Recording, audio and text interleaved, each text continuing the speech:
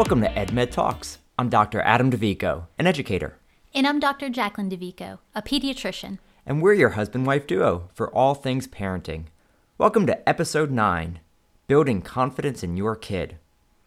So, many years ago, as a 5th grade teacher, I had a student who was in the special education class and in my class as well. So she was what we call an inclusion student.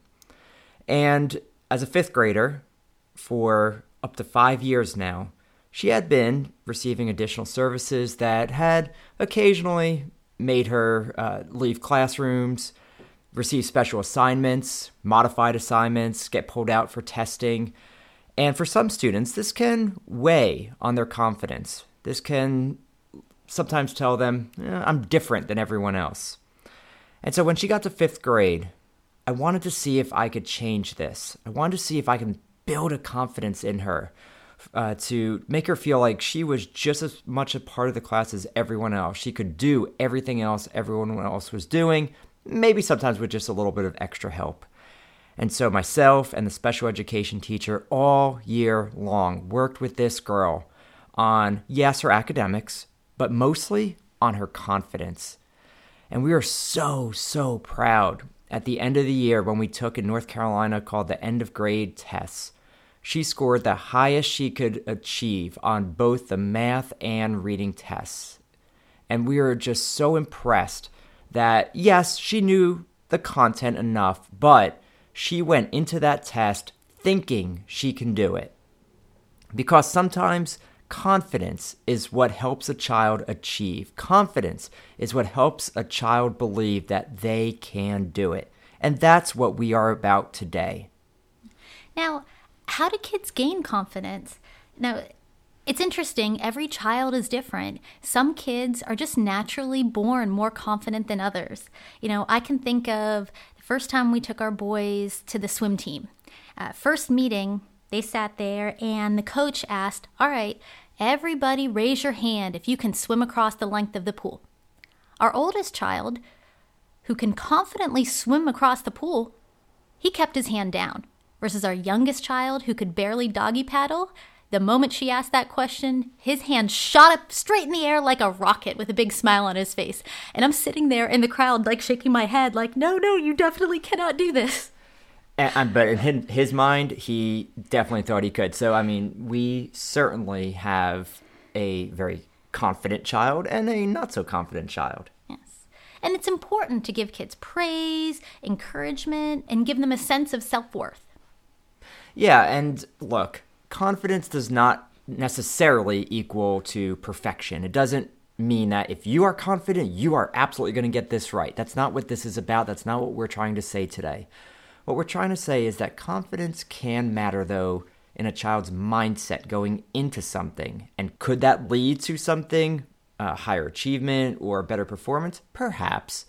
But at the end of the day, going into something with confidence is going to make that person feel better. Don't we always do that, though, as adults as well? Yeah. And there's a lot of you have probably heard of imposter syndrome, where you feel like during your job or your career, you're almost an imposter. Even when you sit back and logically look at your steps. Sometimes I feel when I'm in the room with a patient, oh my goodness, am I actually qualified to do this?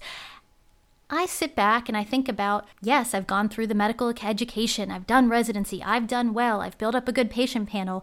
Yes, I can do this, but sometimes I have to talk myself into it. Well, and let's be honest, Jacqueline and I even faced a little bit of imposter syndrome doing this podcast. We both have doctorates, we are both pretty accomplished and successful in our careers, and Lord knows we get questions daily, weekly from friends and family, people around in our circles asking us these types of questions for the podcast that we're creating. But to put it into a podcast was even a little bit nerve-wracking. So we had to build our own confidence to even do this. And I think it's important to remember, the more you know about a subject, I think you realize the more that you do not know, or the more that exists that can't be known. And I think that's where a lot of it stems. Yeah, you can make yourself vulnerable in those situations, and then that can kind of impede on your confidence. So I can think of a time when I was younger, And our family, group of families, kind of went on a vacation together. And we were down the beach, probably somewhere in Florida, at one of the bar restaurants, and they had karaoke. And it was early enough in the night that there were kids there, and they were letting adults and kids kind of go up and do karaoke. And so a group of us decided we were going to go up there and do karaoke. Now, I don't know if any of you have actually heard me sing. Probably not, because I am not very talented at singing. But we all got up there, we did Grease, and once we were done, all of us, me and some cousins and other friends' kids, we walked over to parents and relatives, and they were getting hugs and praise, and parents were telling them, "Oh my goodness, you did such a great job up there. You were so wonderful. You were amazing." And my family just kind of sat there and looked at me and said, "Well, we couldn't really hear you. They had the music turned up really loud. Plus, you're not a great singer anyway."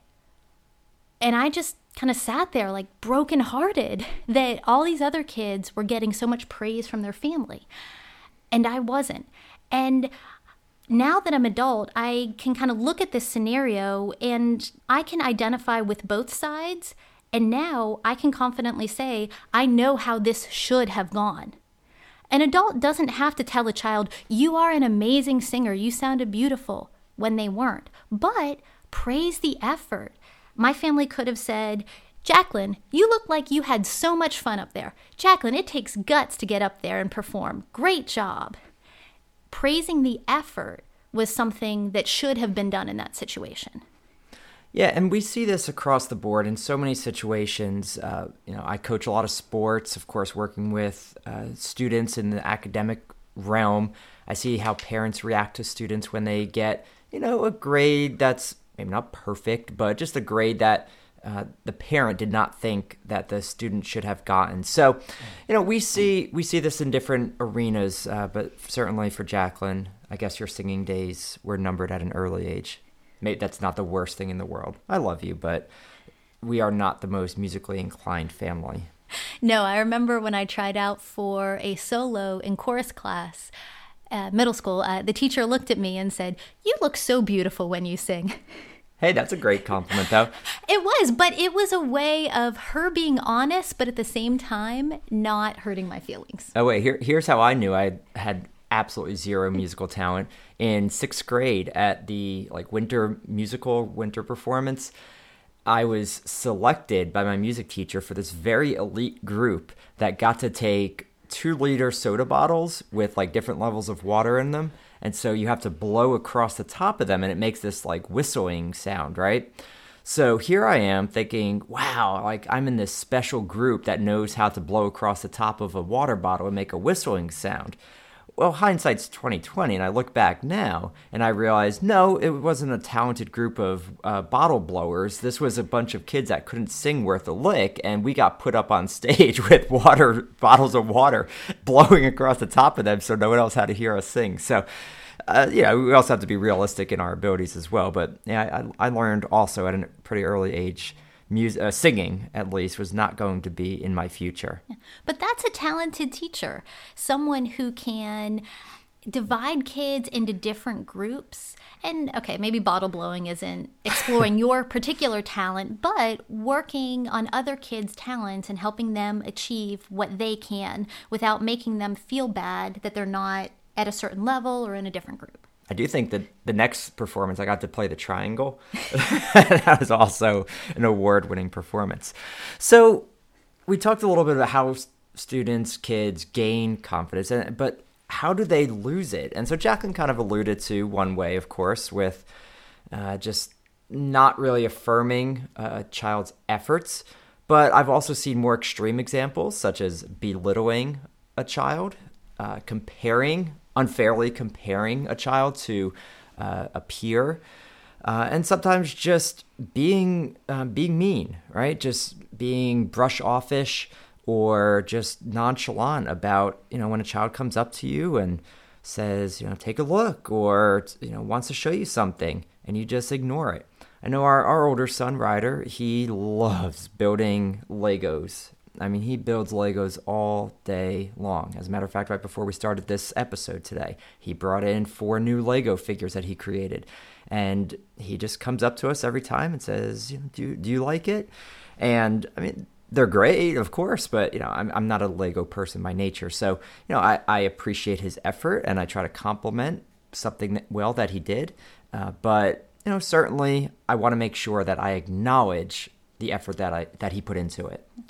And I think it's important as a parent to remember, if your child comes up to you wanting your attention, wanting to show you something that they spend a lot of time on, needing more than a quick yes or no answer, if you're in the middle of something, rather than just look at them and go, oh, okay, yeah, that's nice, giving them just that little bit of attention and then going back to what you're actually focusing on, it's better to tell your child, you know what, I'm so sorry, I'm in the middle of doing something.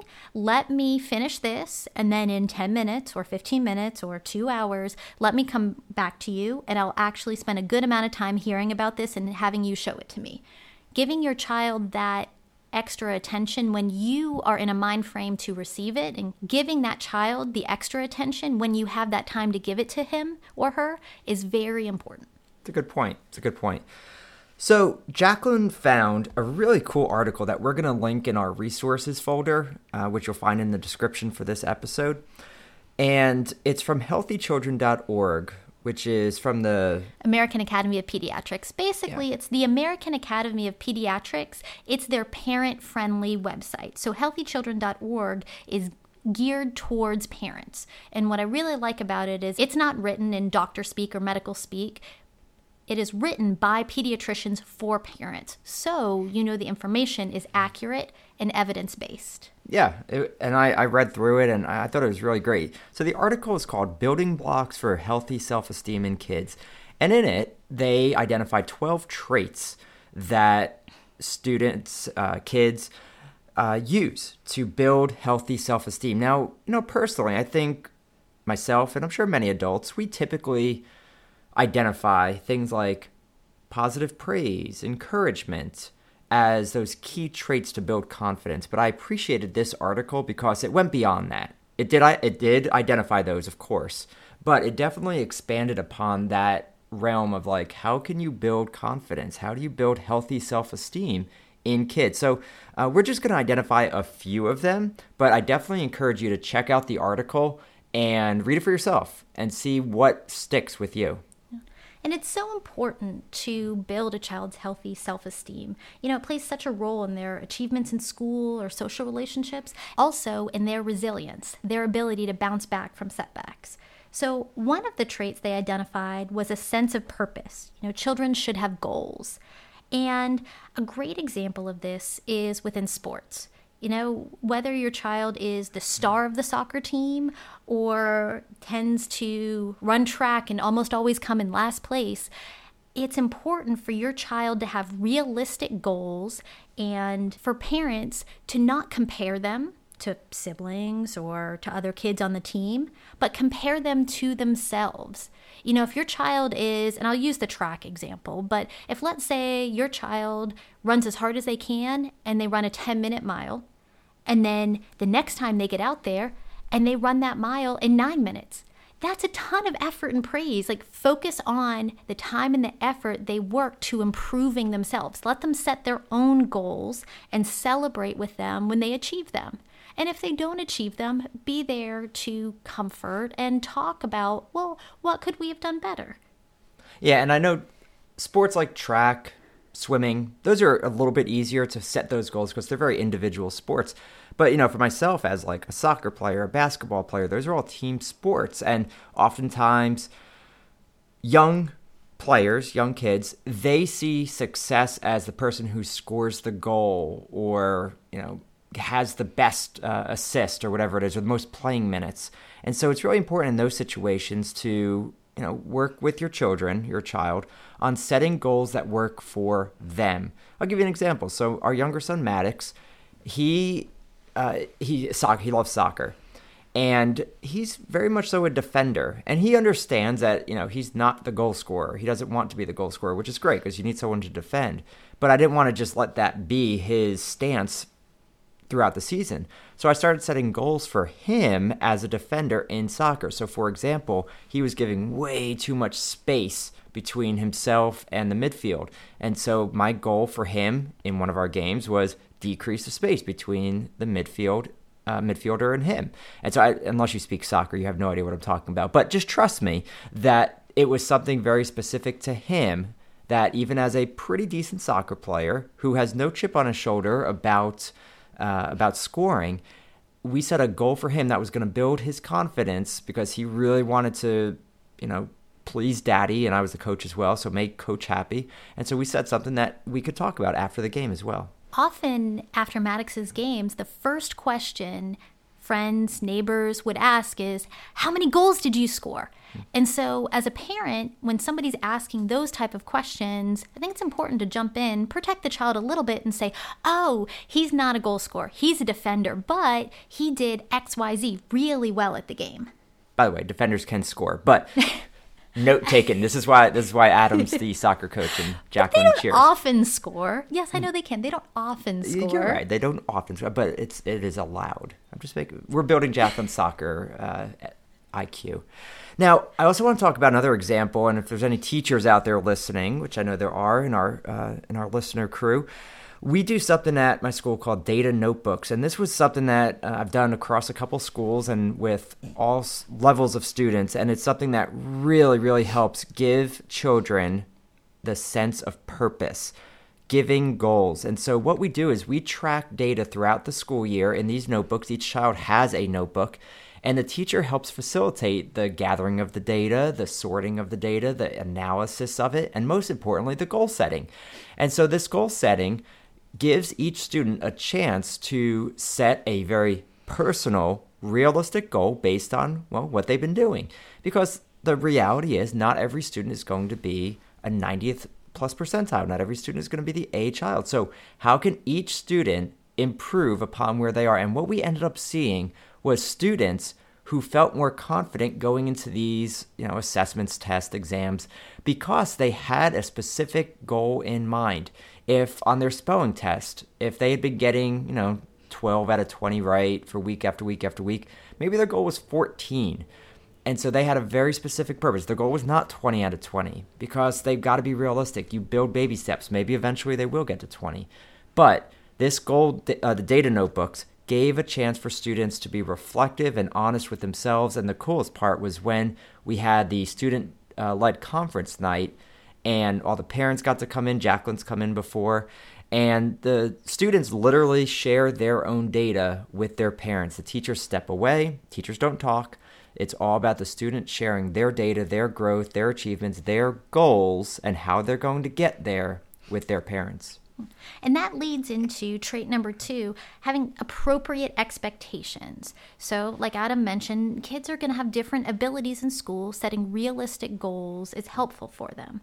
Remember, siblings are going to have differences as well.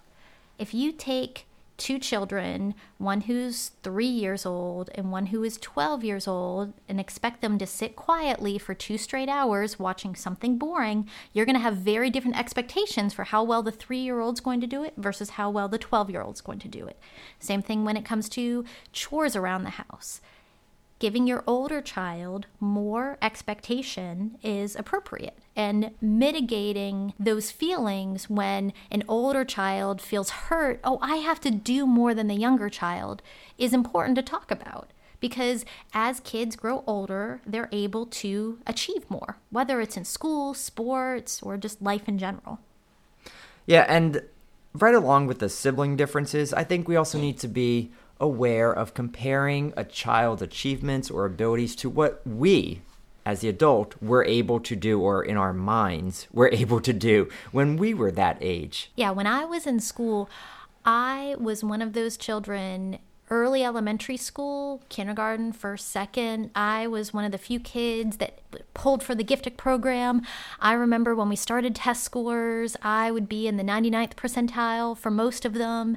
And of course, as a parent, I want my children to be that way too. They're not.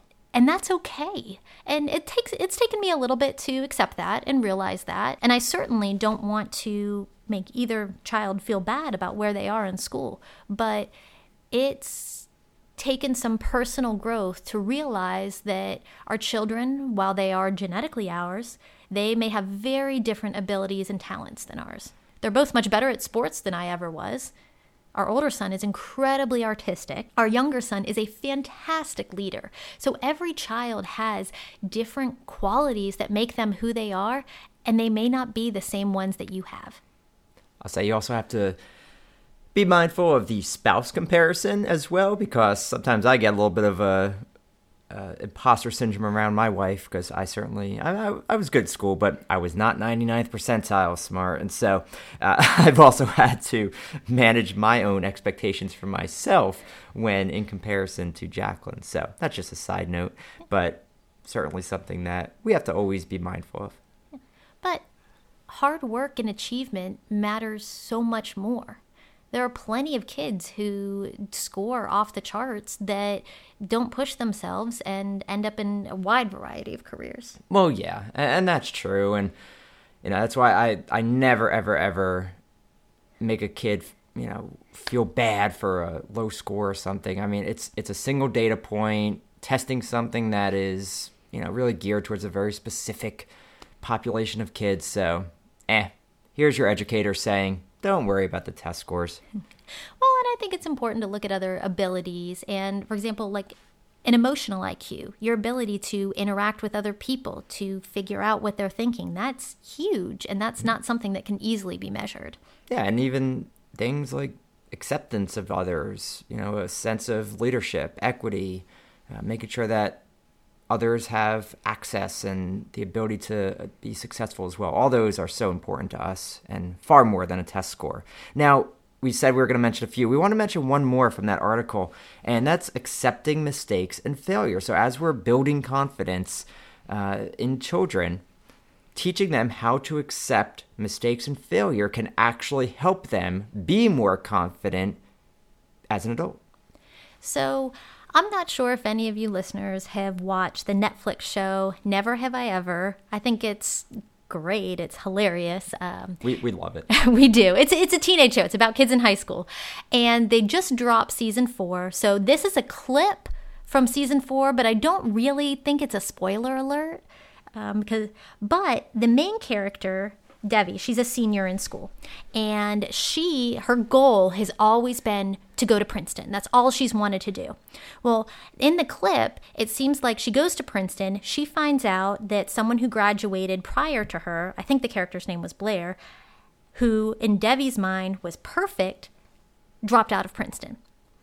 And Debbie is just beside herself thinking, oh my goodness, if Blair can't hack it in Princeton, there's no way that I can. And she's sitting there talking to her, we'll call him nemesis, but a friend who, they're both classic high achievers, so they're constantly competing against each other, Ben.